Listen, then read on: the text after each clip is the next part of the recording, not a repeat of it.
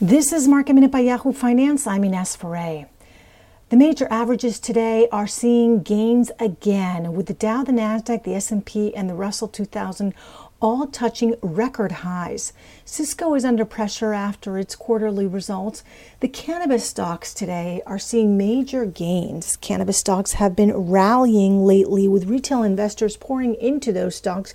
Also, several cannabis companies have reported their quarterly results. Communication services, real estate are the sectors which are outperforming today. On the Nasdaq 100, Baidu and Pinduoduo are some of the best performers. For more Market Minute news, head to yahoofinance.com.